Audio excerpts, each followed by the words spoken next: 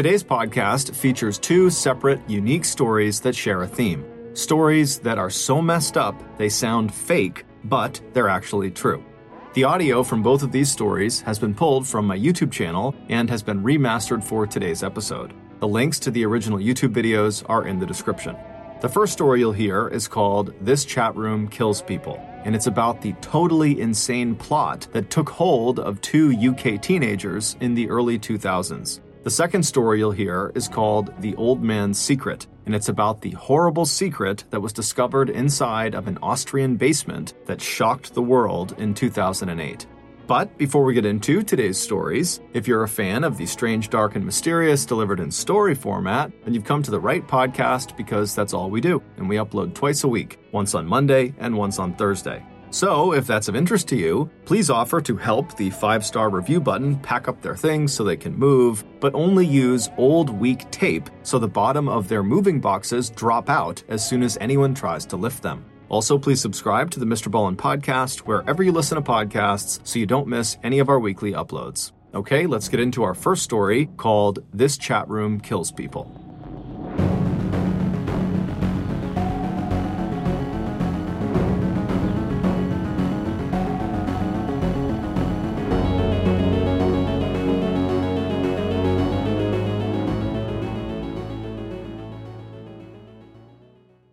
Audible lets you enjoy all your audio entertainment in one app. They offer an incredible selection across every genre, from bestsellers and new releases to celebrity memoirs, mystery and thrillers, motivation, wellness, business, and much more. Audible is like the place for thrilling audio entertainment with highly anticipated new releases and next listen recommendations. I personally am a huge fan of the Jack Reacher action series by author Lee Child. It's about this huge dude named Jack Reacher who basically just goes around the country destroying very deserving bad guys. And my favorite is called The Killing Floor, which also happens to be the very first Jack Reacher novel. As an Audible member, you can choose one title a month to actually keep from the entire catalog. This includes the latest bestsellers and new releases. New members can try Audible free for 30 days. Visit audible.com/ballin or text ballin to 500-500. That's audible.com/ballin or text the word ballin to 500-500 to try Audible for free for 30 days. audible.com/ballin. That's not just the sound of that first sip of Morning Joe. It's the sound of someone shopping for a car on Carvana from the comfort of home. That's a good blend. It's time to take it easy, like answering some easy questions to get pre-qualified for a car in minutes. Talk about starting the morning right. Just like customizing your terms so your car fits your budget. Visit Carvana.com or download the app to experience car shopping the way it should be. Convenient, comfortable. On June 29, 2003, a 14-year-old boy named John and his best friend, a 16-year-old named Mark, were walking in this back alleyway behind a row of shops in Manchester, England. Mark had asked John to go back there, to which John was a little bit confused because it was just a dead end back there. But he went back there anyways because he figured, Mark must have a reason. And so they're walking along this alleyway when Mark suddenly comes to a stop. Then he turns to face John, and John's looking at him inquisitively, and Mark just reaches out and grabs him by the shoulder before pulling out a huge knife and drives it into his stomach and says, "I'm sorry, bro." Pulls it out again, drives it into his chest before releasing it and letting John fall to the ground. As soon as John hits the ground, he looks up at Mark and he says, "You're killing me." And Mark says, "I had to do it. If you knew all the details, you would understand." And so after only a couple of minutes, John goes quiet and he's laying still on the ground, and Mark would stand there just waiting for about 20 minutes to ensure that John really was dead before calling authorities and claiming some madman had snuck up behind them and attacked his best friend, and you gotta send an ambulance as fast as you can. When the ambulance arrived, to Mark's horror, they were able to keep John alive, and they were able to get him to a hospital where he nearly died twice on the operating table, but he ultimately would make a full recovery. And when John was well enough to speak, he would tell police that Mark is the guy who attacked him, but he had no idea why. When Mark was confronted with these allegations that he was the one who attacked John, he quickly confessed. And the police thought, this is a strange case, but pretty open and shut, and they arrested Mark for attempted murder. When investigators began digging into the motive behind this attack, they, along with Mark, were not prepared for the totally bizarre story that unraveled. The judge in this case would say well-schooled fiction writers could not come up with the plot of this real-life story. And so this crazy story starts 4 months before the stabbing in February of 2003. In February of 2003, Mark was a 16-year-old student who was also a part-time dishwasher at a restaurant near his home in Manchester, England. Mark had okay grades, but even by his own account, he was nowhere near an academic. In fact, he was quite dim-witted. He was very close with his family, who all lived in a very modest home in a very modest neighborhood. By all accounts, Mark was living a very ordinary life. That year, Mark discovered an online chat room for teens in Manchester, England, and it was designed to, make friends and talk about fashion and sports. And initially, when he logged into this chat room, he was just watching. He wasn't really participating. But over time, he became a very active user and in fact became totally obsessed with this chat room and basically put everything else in his life on the back burner to the point where his grades were tanking and he was staying up all night. This really took over his life. Also in February of 2013, John was a 14-year-old student who lived in Manchester, England, but not near Mark, and at this point he had not met Mark yet. He was incredibly intelligent and polite and charming, and he was an excellent student, and he went to a very, very prestigious school. But while John's academic life was going really well, his home life was kind of in shambles. His mother had a series of really crappy boyfriends that always left, and they always left her feeling very depressed. And it was just a very sad environment around his mother. And John, unfortunately, had grown up believing one of his mother's ex-boyfriends was his biological father. And even though this boyfriend had abandoned the family, John at least knew who his dad was. But it would turn out his biological father had actually abandoned him when he was a brand new baby, and he had no way of figuring out who his dad even was. John really wanted to escape his home life. He wanted to just live somewhere else, have an adventurous, happy life away from all the sadness and depression he was around all the time. And so it was in that frame of mind that he discovered this chat room, the same one that Mark had discovered. Although they don't know each other yet, they're both entering the same chat room. John's initial interest in this chat room was not nearly as high as Mark's was. Mark pretty much immediately became obsessed with being in this chat room. John was a little bit more reserved, but his mom purchased a laptop for him, which suddenly gave him 24/7 access to this chat room, and he found himself going on there all the time, to the point where he was staying up all night and even skipping meals just so he wouldn't have to leave his screen even for a few minutes. The main focus of this chat room was supposed to be sports and movies and entertainment, but the real reason teenagers were flocking into this particular chat room was to flirt with each other. And Mark and John were no different. They both really enjoyed, these flirtatious interactions they were having with different girls on this chat room. But John's interactions with the girls was very friendly and wasn't going to go anywhere. It was not really intended to. Whereas Mark fell head over heels in love with the girl he was flirting with, and her name was Rachel. Rachel was a 16-year-old living in Manchester, England, who worked at a gym, and when Mark saw her pictures, he was just totally smitten with her, and he sent her a direct message, not really expecting her to write back, but she did, and she seemed at least somewhat interested in him, and that night they stayed up all night chatting with each other, and Mark is just over the moon. For the next couple of days, Mark and Rachel were talking nonstop on this chat room, and then at some point, Rachel says, "Hey, I really want to introduce you to this guy I met on this chat. He reminds me a lot of you. I think you guys would get along great. His name is John." And Mark was like, okay, cool. So Rachel introduced him to John, and they hit it off right away. And the three of them formed their own separate chat thread outside of the main chat room. And very quickly, through this separate chat thread that they were on pretty much 24/7, Mark and John would become best friends, and Mark and Rachel would fall deeper and deeper in love with each other. Every time John and Mark were in this chat room, they would use a web camera, but Rachel didn't have one. And initially that really frustrated Mark because he wanted to see his girlfriend in real time, but she said she didn't have the money to get one, and then she said she was shy, and so Mark's getting frustrated, but she says, "Mark, come visit me. You don't live that far away. You can see me in real life in real time." And so initially Mark's excited, and he's talking to John about how excited he is to go see his girlfriend, but then he gets cold feet and he makes an excuse and he doesn't go. Rachel's disappointed, but she asks him again a couple more times if he'll come visit her, and every time he would agree, and then he would kind of chicken out. But after the last time he canceled on her, he finally got the courage up, and he invited her to come visit him. And this is when she started getting cold feet. And they kind of went back and forth until they basically stopped asking to visit each other, and they just decided that their relationship was going to live online, even if there wasn't a web camera involved.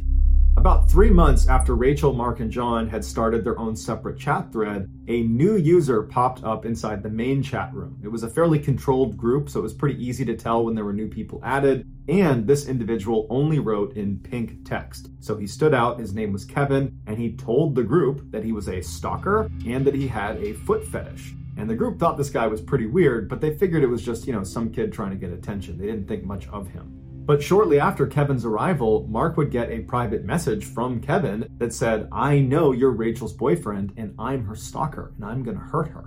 Mark didn't know what to do, so he just went to Rachel and he said, "Hey, I got this strange email from this guy named Kevin who says he's gonna hurt you and he's your stalker." And Rachel kind of made light of it and said, "Oh, just ignore that guy. I don't know what that's about." And John didn't know what to make about it either, so Mark just kind of ignored it.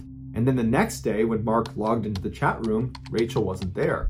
Now, Rachel always logged in at the same time that Mark did and that John did. It was very rare that she wouldn't be there. And so Mark asked John, "Have you talked to Rachel today?" And John said no. And then Mark went into the main chat room and he asked some people in there if they had seen Rachel or talked to her, and they said no. And that's when Mark went into his email and he had another message from Kevin.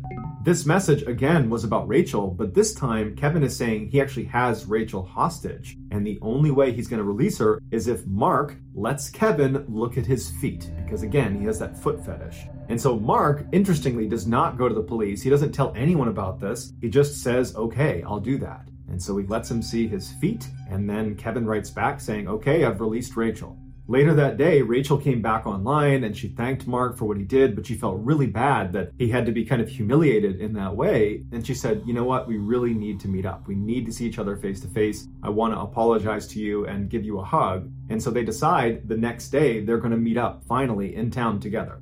But the next day when Mark went to the rendezvous point, Rachel didn't show. In fact, after this missed meeting, Rachel never contacted Mark again. She just vanished. When Mark got back to his computer, he asked John, "Have you talked to Rachel?" And he said no. And again, he went into the main chat room and he asked around and no one had heard from Rachel. And then a couple of days later, after just continued silence from Rachel, and Mark's really upset about this, he notices a rumor being passed around in the main chat room about how apparently one of the members of this chat room abducted and killed another member of the chat room. And Mark's thinking to himself, no way, that can't be about Rachel. But almost immediately after this rumor was kind of announced on the main chat, people started chiming in that they think it could be Kevin, the guy who writes in all pink, the guy who claims he's a stalker, and this girl Rachel, because they had both logged out around the same time and had not logged back in again. They were the only ones in this chat room that were that inactive. And then after that, dozens more users were commenting that this was actually true, that Kevin had indeed abducted Rachel and killed her. They'd heard about it in other chat rooms and at school, and all of a sudden, Mark's reality is just coming crashing down. And he feels so guilty that he probably could have done something to stop this, and he didn't.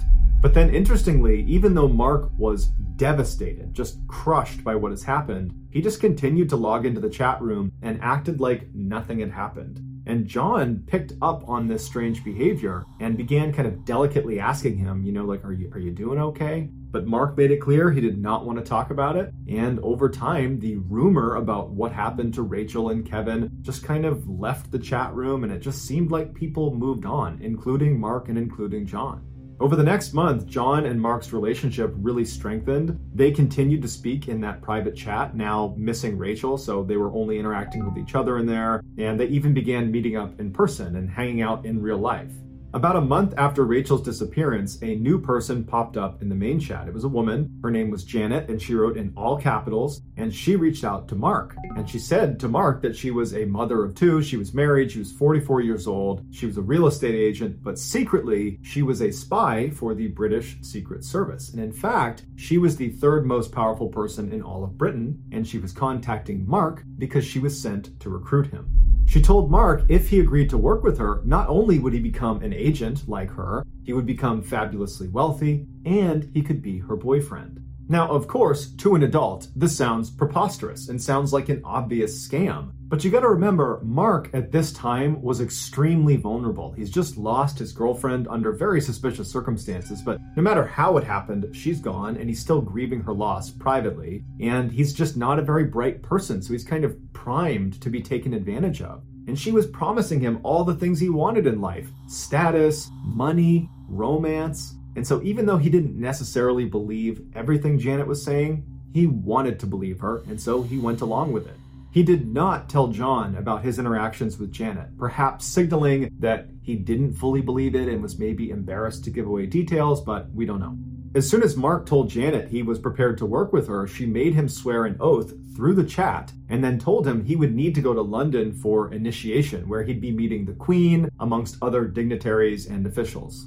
At this point, Mark asked a couple of qualifying questions, namely, how would I explain to my mom that I was just going to suddenly leave for a couple of days in the middle of the week and miss school? I have to give her a reason for that. And she would say, your mother will be looped in on this process. In fact, once you go to London for initiation, we'll be in touch with her, giving her progress reports on how you're doing, and you'll have 2 opportunities every day to call her. Feeling satisfied that this was in fact legitimate, he told Janet, okay, when do you want me to go? And she said, well, there's a caveat. You have to pass a series of tests before you're going to be allowed to go to initiation. This is where Janet explained to Mark why he specifically was being recruited. She said his friend, John, was actually not named John. His real name was James Bell, and he was a very, very important person, but she couldn't say why until he passed his first test. And so Mark's very confused by this, and he says, okay, well, what's the first test? And she says, well, you need to demonstrate you can protect your friend, James Bell. And so I want you to escort him from his school to his dentist appointment tomorrow. You're going to be his bodyguard for 1 day, but you can't let him know you're his bodyguard. He can't know that you know his real identity. So if you can do that successfully, when you get back, I will explain to you why he is so important. At this point, Mark is very committed to this, so he says, yep, I'll do it. He reaches out to John that day and he says, hey, can we hang out tomorrow? And John tells him, yeah, but I have a dentist appointment right after school, so maybe after that. And Mark says, oh, don't worry, I'll tag along for your dentist appointment. And John's like, great, I could use the company. So the next day, Mark meets up with John, aka James Bell, and he walks with him from his school to his dentist appointment, and he doesn't notice anything suspicious, so he doesn't need to do any bodyguarding duties. And after the dentist appointment, the 2 of them just go to a mall and they spend the rest of the day together. Once Mark got back to his house and opened his computer, there was a message waiting for him from Janet. And the message said, we had agents following you and you did a great job. You passed your first test. Now I can tell you why James Bell, your friend John, is so very important. And she told him that at the bottom of the Atlantic Ocean is this big safe that only a couple of countries know about. And inside of that safe is 568 billion pounds. And it belongs to the Queen. But only one person has access to that safe. And that person is James Bell. Literally, his body would need to be in front of the safe for its special scanner to scan him, recognize it as James Bell, and then it would open its door. Despite its implausibility, Mark believed this was real. Not so much because he naturally believed the safe at the bottom of the Atlantic Ocean was real, but it was because he totally believed Janet was real. Janet had the ability to know what he was wearing, where he had gone that day, what he was up to. I mean, she seemed to know everything about him. And it's because she told him she has agents monitoring him all the time, disguised as bus drivers and teachers and mailmen, that basically he was under constant surveillance. And she explained to him that that's what happens when you're being recruited. We have agents watch you. So when Janet gave Mark his final test, despite how shocked Mark was at what he had to do, he was willing to do it because he really believed he was doing it for the government. The test was simple. Mark needed to kill John, aka James Bell. And she explained to him that James Bell actually had an inoperable brain tumor and he was going to die any day. And if the wrong country found out about this, they could steal his body after he died and they could use his body to gain access to this safe. And so we need to preemptively end his life, take control of his body, and get that safe open. She told Mark if he completed this test, he would move on to the initiation phase in London where he would meet the Queen and he would get his first paycheck of 80 million pounds and he would officially become Janet's boyfriend. Mark is in so deep at this point, he is fully committed and he says, yes, I'm prepared to do this. And she says, okay, your new name is Agent 47695 and you need to go buy a large knife. She said there was going to be an abort code for this test, which was going to be 6969, and if at any point he hears anybody say that to him on the day he's supposed to carry out this attack, that means it's off and do not do it. So on June 29, 2003, around 11 a.m., Mark and John, aka Agent 47695, and James Bell met at a bus station in Manchester. Mark took John down the alleyway that Janet had instructed him to go down to commit the stabbing, and she had assured him she would be one of the first people to arrive on scene. She would be dressed as a detective, and she would ensure he did not get arrested. And so once he was in position, Mark turned around, grabbed John by the shoulder, pulled out his knife, said he loved him, and then began stabbing him. When the police arrived, Janet was not there, and Mark, after giving his statement about what happened, was asking the police officers, "When's Janet going to be here?" And no one knew what he was talking about. After John survived the attack and said Mark was the one who attacked him, Mark would tell police, you gotta find Janet. She's the one who can explain what's going on here. But Janet never arrived because Janet didn't exist. Neither did Rachel. Neither did Kevin. Neither did James Bell. Neither did 189 other accounts that Mark interacted with on a daily basis inside of that chat room. And all of those fake accounts were determined to be controlled by one person, and that one person was John. When John was confronted with all these confiscated chat logs that clearly showed he was behind all of these accounts, he confessed. John said he never entered this chat room in order to do any of the things he did or, to manipulate Mark. He said when he joined, he just saw a picture of Mark and was kind of in love with him and wanted to get closer to him but didn't know how. So he created Rachel in order to get closer to Mark, but then became jealous of Mark's love of Rachel. So he killed off Rachel using Kevin, and he didn't expect Mark to believe it. He thought he would pick up that this is all made up when he's involving this stalker that's abducting and killing Rachel. But when he saw Mark totally believed it, John realized, wow, Mark's pretty gullible. I wonder what else I can get him to believe. And before long, he created Janet, who had complete control over Mark. And originally, John was using Janet to make Mark spend more time with John. He was going to be the bodyguard of James Bell, which was really John. When John started to feel guilty about what he was doing to Mark, he realized there was no good way out of this without kind of exposing himself and definitely losing his friendship to Mark, something that in a weird way he really, really cherished. And so he decided that the only way to end this was for him to die. And that's when he had Janet flip the script from protect James Bell to kill James Bell. And even on the day where he was going to get attacked, he had given that abort code. So maybe some part of him thought, I don't necessarily want to go through with this. But he never used the abort code. He was literally prepared to die to protect that relationship with Mark. Mark might have had suspicions that something was up with Janet or even Kevin or Rachel, but he never suspected John was behind any of these accounts. He learned about this betrayal when they were in court, and John is confessing once again to being behind all of these people that Mark had been interacting with. Apparently in court, when Mark is hearing this for the first time, he was just standing there, mouth open, just completely dumbfounded that he's hearing this. And then he would say afterwards, I've been such a fool. Mark was convicted of attempted murder, but he only spent 8 months in jail, and then he was given a 2-month probationary period where during that time, he could only go on the internet with supervision and he wasn't allowed to enter into any chat rooms.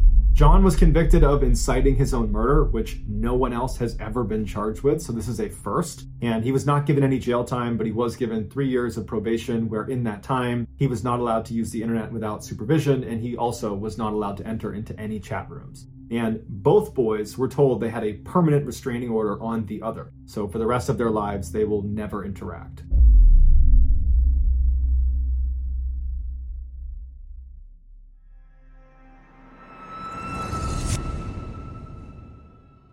Today's podcast is sponsored by the online therapy platform BetterHelp. Stress can rear its ugly head in all types of ways. Maybe work has you anxious about deadlines, or maybe you're worried that the college fund you've been investing in for years is actually not going to be enough for your kids. And maybe you don't even know you're stressed. In fact, many people don't always recognize the physical symptoms of stress, things like headaches, teeth grinding, and even digestive problems. But nowadays, no one has the time to go to the doctor's office and fill out all that paperwork and then wait around for the doctor to finally come out to help you deal with your stress. But that doesn't mean you need to let your mental health suffer. Now, you can get the professional help you need from the comfort of your own home, and that's with BetterHelp. BetterHelp is customized online therapy that offers video, phone, and even live chat sessions with your therapist, so you don't have to see anyone on camera if you don't want to. It's much more affordable than in-person therapy, and financial aid is available to those who need it. BetterHelp is committed to facilitating great therapeutic matches, making it super easy and free to change therapists if needed. In today's world that's telling you to do more, sleep less, and grind all the time, here's your reminder to take care of yourself, do less, and maybe try some therapy. So give it a try and see if online therapy can help lower your stress. Mr. Ballin listeners can get 10% off their first month at betterhelp.com/MrBallinPod. That's BetterHelp.com/MrBallinPod.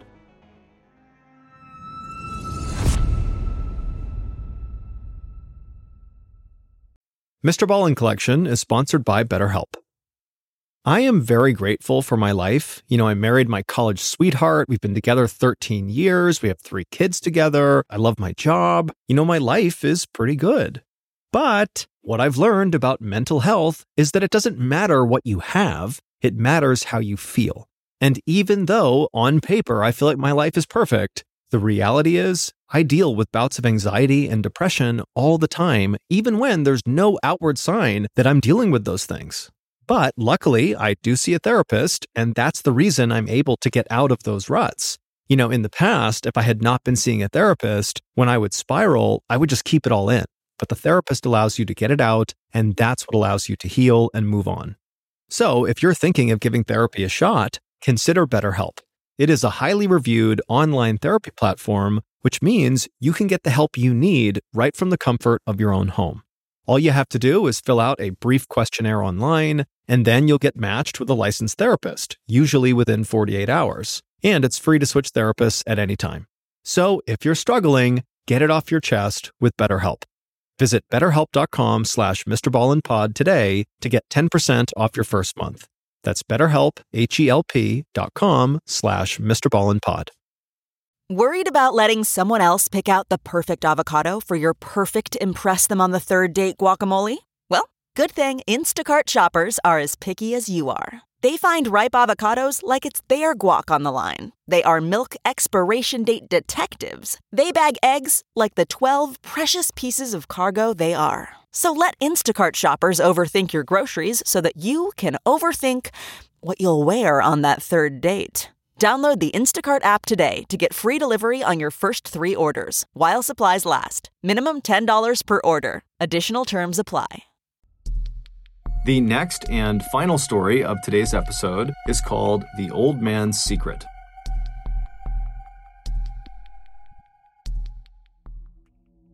On August 28, 1984, an 18-year-old girl named Elizabeth went missing.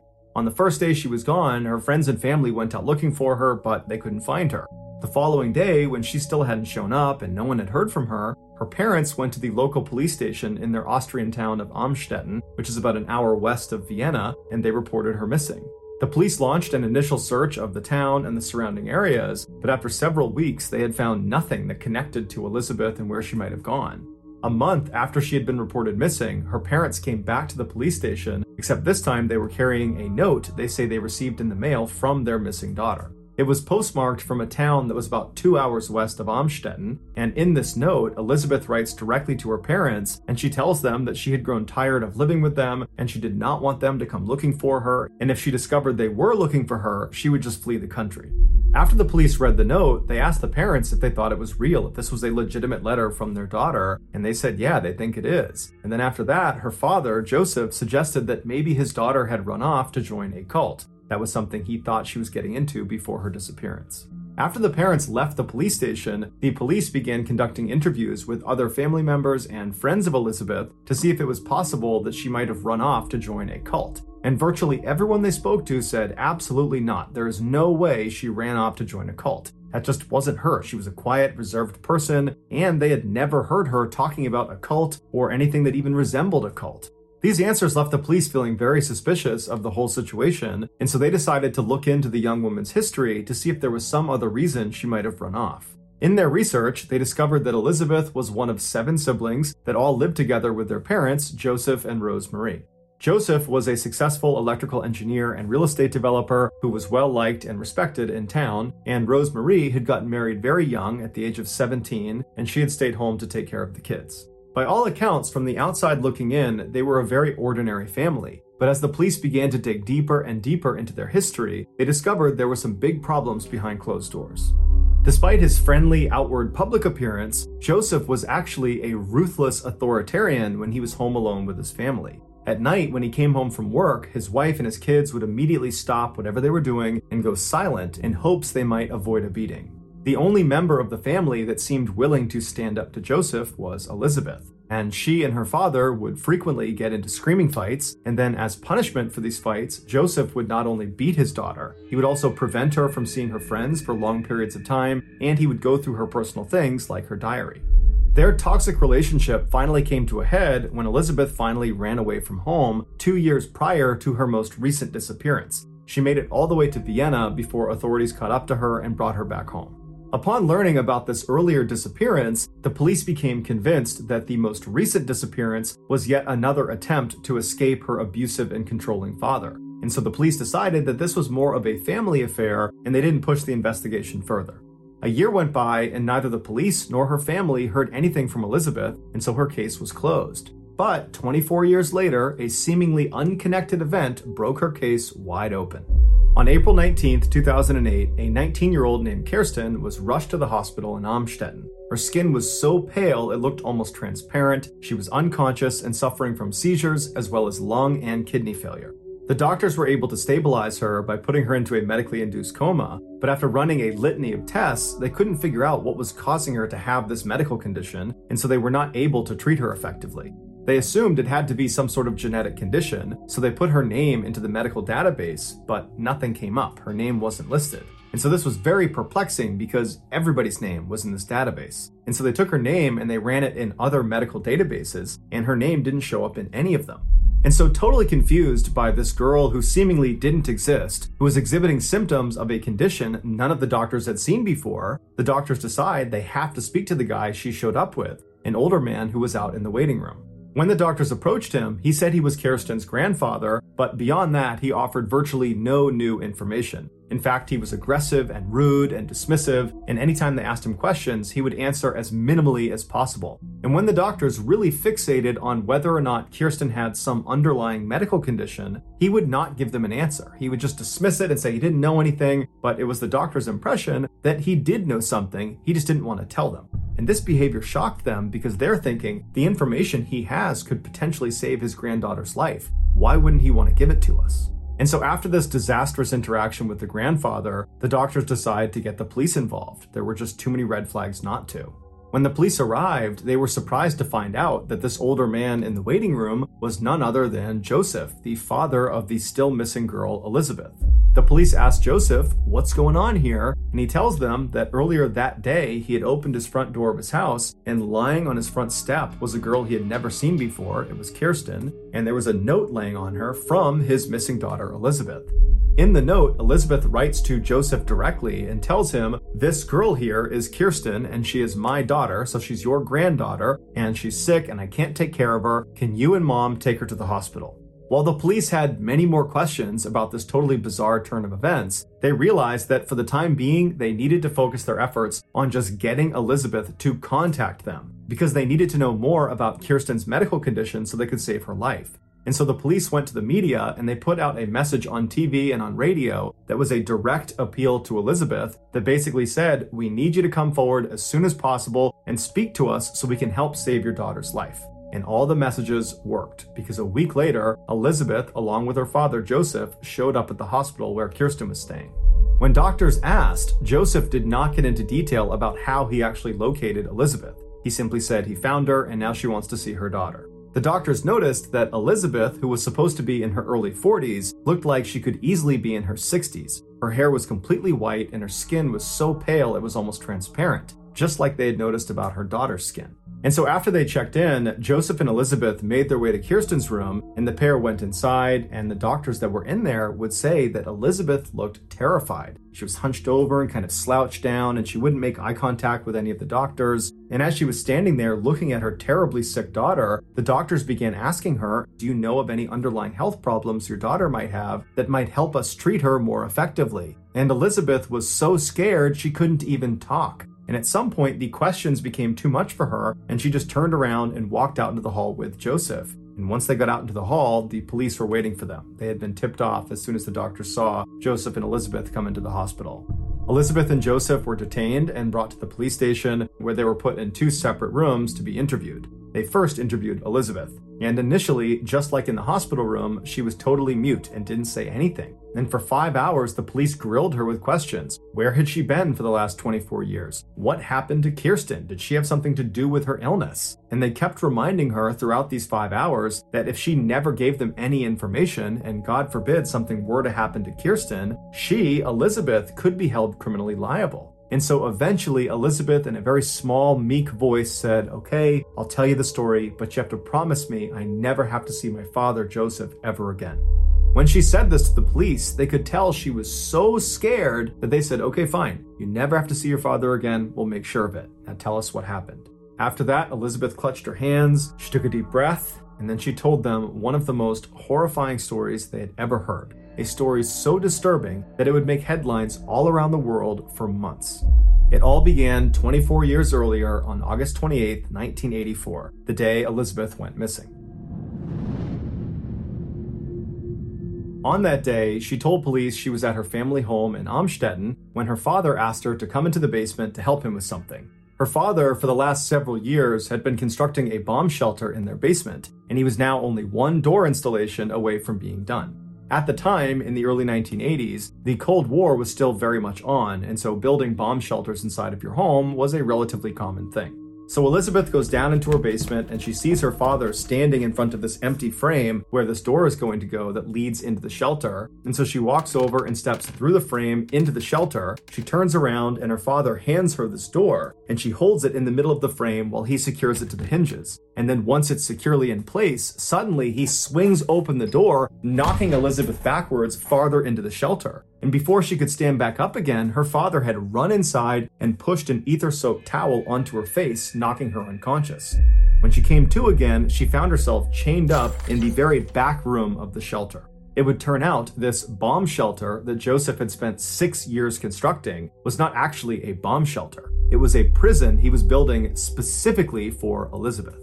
To get into this shelter, you would have to go down the steps into the basement, which looked like a typical unfinished basement. And then on the far wall, you would see these shelves that had things like paint cans and screwdrivers and other tools you would expect to find in a basement. But if you walked over to the left side of the shelving, there was a lock on the back of it that if you undid it, the shelf itself would swing out like a door, and then behind it on the wall would reveal a 3-foot-tall secret door. This secret door was also locked, but not by a key lock. Instead, it was locked by a keypad lock that only Joseph had the code to. And since Joseph was an electrical engineer, he took great care in ensuring this lock never could be tampered with or destroyed. That thing was going to stay locked unless he unlocked it. When Joseph entered his code into the keypad, he could open that secret door and it would reveal this secret underground prison that was basically a winding maze of small rooms with ceilings that were too short to be able to stand up all the way in. If you walked through this secret door and actually entered into this prison, you would start by entering this soundproof narrow hallway that went on for several feet before it entered into this very small bathroom area where the bathroom was unbelievably cramped and there was no doors, there was no privacy. And then if you didn't stop in the bathroom and you just kept walking straight through that first hallway, you would reach another hallway that was totally soundproof and narrow. And at the end of that hallway, it would feed into a very small bedroom that was so small that it barely contained the one bed that was inside of it. And then off to the right side of that bedroom was another door that led into a similarly sized bedroom. All of the walls of this underground prison were made of thick, reinforced concrete. That, combined with the soundproofing that Joseph had installed throughout the entire prison, meant no one could hear Elizabeth's cries for help. Also, the inside of the prison was heavily monitored by Joseph's security system. So truly, Elizabeth had absolutely no privacy. She was completely trapped, and the only way she was getting out was if her father freed her. For the first 5 years of her imprisonment, she remained in that dungeon all alone. Her only connection to the outside world was her father, who would come down almost every night to drop off basic supplies and to assault her. As far as Joseph's wife and his other kids knew, he was just spending all this time in the basement because that's where he worked when he was not at the office. In 1988, Elizabeth became pregnant with her father's child. She was terrified of the pregnancy and begged Joseph to at least allow her to deliver the child in a hospital. But he refused. He wasn't willing to potentially expose himself for what he was doing. And so he gave her a book about childbirth, and he gave her a pair of scissors to cut the umbilical cord, and he said, "Good luck." And so on August 30th, Elizabeth delivered her daughter, Kirsten, alone in that basement. Following the birth of Kirsten, Elizabeth would deliver 6 more of her father's children, all the same way she delivered Kirsten, alone and in the basement. In 1996, one of Elizabeth's newborn babies, Michael, was born with respiratory issues, and so Elizabeth pleaded with Joseph to take the baby to the hospital to get help, but Joseph refused. He was worried he would be exposed. And so 3 days after his birth, the baby died in Elizabeth's arms. And after the baby died, Joseph just took the body, threw it in a stove, and incinerated it like it was nothing. In the late 90s, the 6 living children down in the basement were getting bigger and noisier, and so Joseph came up with a plan in order to reduce the chances of them being discovered. And so one day, Joseph went downstairs into the basement, and he took one of Elizabeth's youngest children away from her. And then he threatened her and the rest of the kids down there that if they tried to fight back or if they ever tried to escape, he would seal off the basement and he would gas them to death. Previously, Joseph had punished the entire family by turning off their power and cutting off their food and water supply for multiple days at a time, so they knew he was willing and able to hurt them if he wanted to. And so when he took this young child away from Elizabeth, they didn't put up a fight, and the baby disappeared upstairs. And when Joseph's wife, Rosemary, came home, he put on this elaborate charade about how he had discovered this baby on the front step and that there was a note attached to the baby and it was from Elizabeth, their missing daughter, and this child was apparently Elizabeth's and she couldn't take care of it and she was leaving it here for he and Rosemary to raise it as their own. And Joseph had actually made Elizabeth write out this note and sign it to add credibility to the story. And so when Elizabeth's mother, Rosemary, saw this note and heard Joseph's story, she believed it. Over the next several years, Joseph would steal 2 more of Elizabeth's young children and then stage having found them on his front step with a note from Elizabeth. And with each discovered child, Rosemary amazingly never asked any questions. She just took these kids in and she and Joseph raised them as their own. Eventually, when these 3 kids got old enough, Joseph would tell them that their real mother, Elizabeth, was a lowlife and she had abandoned them and she didn't care about them, when in reality, their mother and their other 3 siblings they didn't know existed were locked up in the basement below their feet. Initially, investigators believed all of these children Joseph had with Elizabeth were all mistakes, but it would turn out that was not the case. Joseph would admit that the reason he initially imprisoned Elizabeth was because he wanted to completely control her. He wanted to own her. And so he decided that if he could just impregnate her as many times as possible and make her have all these kids, even if she eventually got out of the prison, no man would want her. She had too many kids, and so she would remain his property. And so over the entire time Elizabeth was imprisoned, over 2 decades, the nightly assaults by her father never slowed down. They happened thousands of times. But despite the horrific and tragic circumstances surrounding each of her children's births, she loved her children unconditionally and would spend all of her time doing her best to educate them and care for them. The 3 children that remained with her, that were not taken by Joseph, she taught them how to read and how to write. And when Joseph had given them a TV and a radio to keep down there, she would use those 2 items to try to teach her kids about the outside world, and she would promise them that someday they would get to experience it for real. Finally, in 2008, so 24 years after Elizabeth had originally been captured by her father, her oldest daughter, Kirsten, becomes extremely sick, and Elizabeth convinces Joseph to bring her to the hospital. And 1 week later, Joseph's heinous crimes were revealed to the world. Once police found out about the secret prison, they rushed to the house and they went downstairs and they used the codes and instructions that Joseph had given them, and they went inside and they freed the last 2 remaining children that were still there.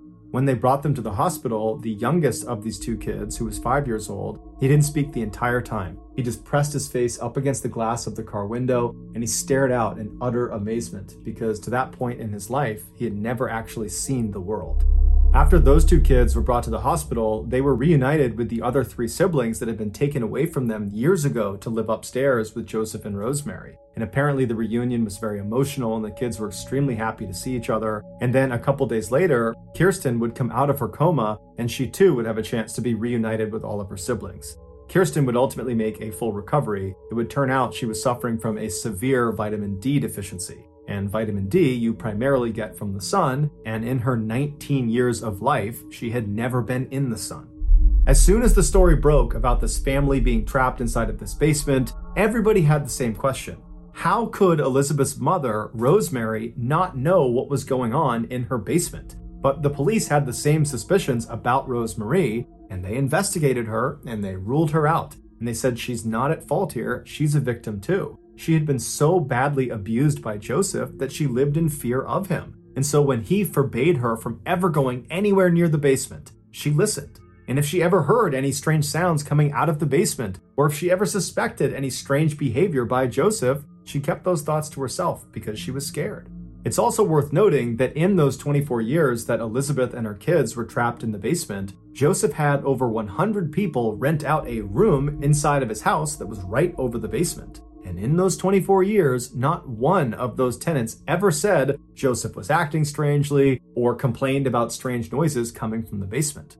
However, one tenant who was there for a 4-year stretch had a dog with him the whole time, and every night the dog at some point would suddenly stand up, its ears would prick up, and it would start growling like it heard or it saw something. And at first, this tenant would try to see what the dog had seen or heard, but after never seeing anything, he would always just dismiss the dog when it did this at night. Later on, when that tenant figured out what was actually happening inside the house while he was there, he realized his dog was most likely hearing the faint sounds of the family that was imprisoned right below him. After a year of therapy and rehabilitation, Elizabeth and her 6 kids were given new identities by the Austrian government, and they were sent off to a secret location to start their lives over. As such, there's virtually no information about how they're doing today. However, anonymous sources have come forward and said the family has successfully reintegrated into society, and they are all leading relatively normal and happy lives. As for Joseph, he was quickly given a life sentence, and today he is one of the most hated people in his prison due to the nature of his crimes. He is so hated that in 2016, when he was out in general population, he was attacked by other inmates and had several of his teeth knocked out. And so now prison officials are worried if they leave him in general population, he'll be killed, and so he spends virtually all of his time in solitary confinement. He will be eligible for parole in 2024 when he is 89 years old. Thank you for listening to the Mr. Ballin podcast. If you got something out of this episode and you haven't done this already, please offer to help the 5-star review button pack up their things so they can move, but only use old weak tape so the bottom of their moving boxes drop out as soon as anyone tries to lift them. Also, please subscribe to the Mr. Ballin podcast on Spotify, Apple Podcasts, Amazon, Google, and anywhere else you get your podcasts. This podcast airs every Monday and Thursday morning, but in the meantime, you can always watch one of the hundreds of stories I have posted on my YouTube channel, which is just called Mr. Ballin. If you want to get in touch with me, please follow me on any major social media platform and then send me a direct message. My username is just @Mr. Ballin, and I really do read the majority of my DMs. Lastly, we have some really cool merchandise, so head on over to shopmrballin.com to have a look. So that's going to do it. I really appreciate your support. Until next time, see ya.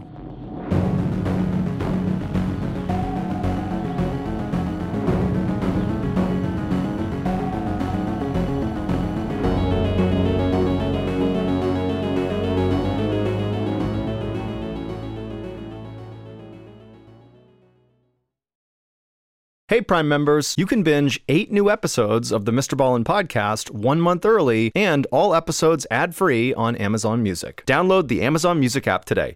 And before you go, please tell us about yourself by completing a short survey at Wondery.com/survey. Have you ever wanted to just start again? Quit your 9 to 5, skip town, and go escape to a desert island of your dreams? Well, that's exactly what Jane, Phil, and their 3 kids did when they traded their English home for a tropical island they bought online at a bargain price. But soon, they all discover that paradise has its secrets, because the locals claim the islands belong to them. And for Jane and Phil, family life is about to take a terrifying turn. From Wondery, this is The Price of Paradise, the real-life story of an island dream that turns into a living nightmare, one which leads to kidnap, corruption, and murder. Follow The Price of Paradise wherever you listen to podcasts, or binge the entire season ad-free by subscribing to Wondery Plus in the Wondery app or on Apple Podcasts.